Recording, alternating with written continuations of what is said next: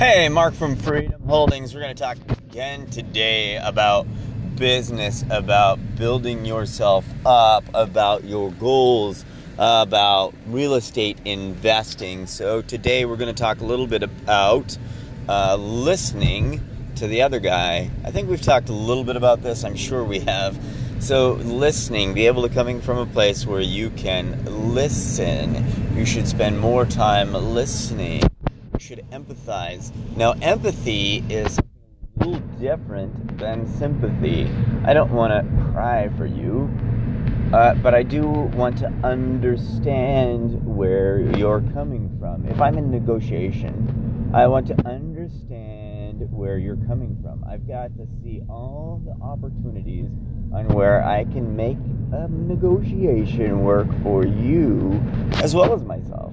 So, just because you are looking for price, maybe there's something else on the other side that is more important to that person than price. So let's say that you're in negotiation. Let's say that you're a wholesaler and you're going to be buying a house. Being able to listen to that person's story is going to be important. If you know that the biggest reason that they need to get out of their house payment is so that they can move out of town to take on a job, because right now they don't have a job, being able to listen for that and find out, hey, maybe if I can help them move their stuff, which may cost me less than actual cash, then maybe that can be something that will sweeten the pot for them and be able to get me a better deal on buying this house. Because a lot of times you're under constraints when you're wholesaling that you need to get a house for a price that not only can you give it to somebody that's buying it from you, but you have to be able to have a profit. They've got to have a profit, and they've got to be able to make the repairs necessary to get that house into a saleable condition. Because a lot of times the houses that you're going to be getting are not going to be in primo tip-top shape. So when you are negotiating a price of a house, first of all, don't be the first to talk. Let them come up with a price. Ask them how much they can do the deal for. How much money do they need to get out of the deal?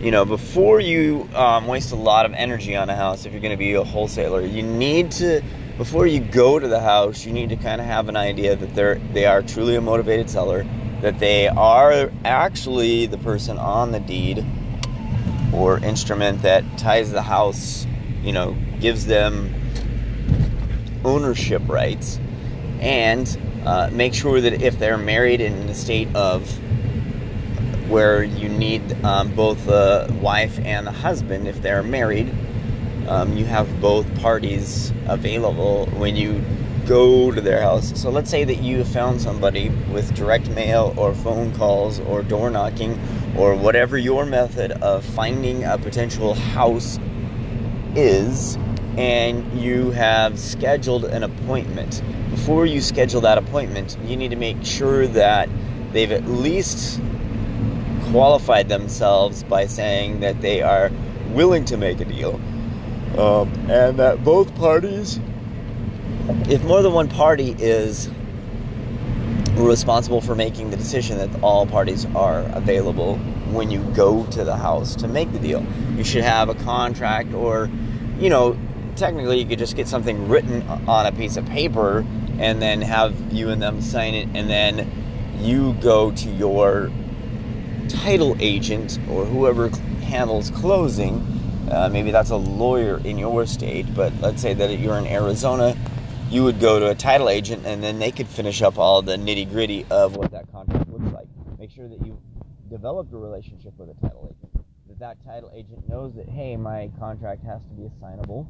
So either you're writing on the line Mark, like for example for me, I would put Mark Stevenson or assignee, or some words in the contract that allow that contract to be assignable, because not all contracts are assignable. So make sure that that wording is in there, or else you may have a problem. So if you're a wholesaler, what you're trying to do is you're trying to get a house for cheap. You're trying to sell it to an all-cash buyer so that ultimately you're making the difference between what they're paying you and what the contract is for. And you're assigning that contract to the person who is paying you for that contract.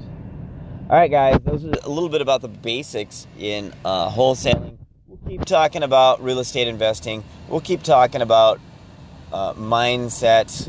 And you guys have a great one.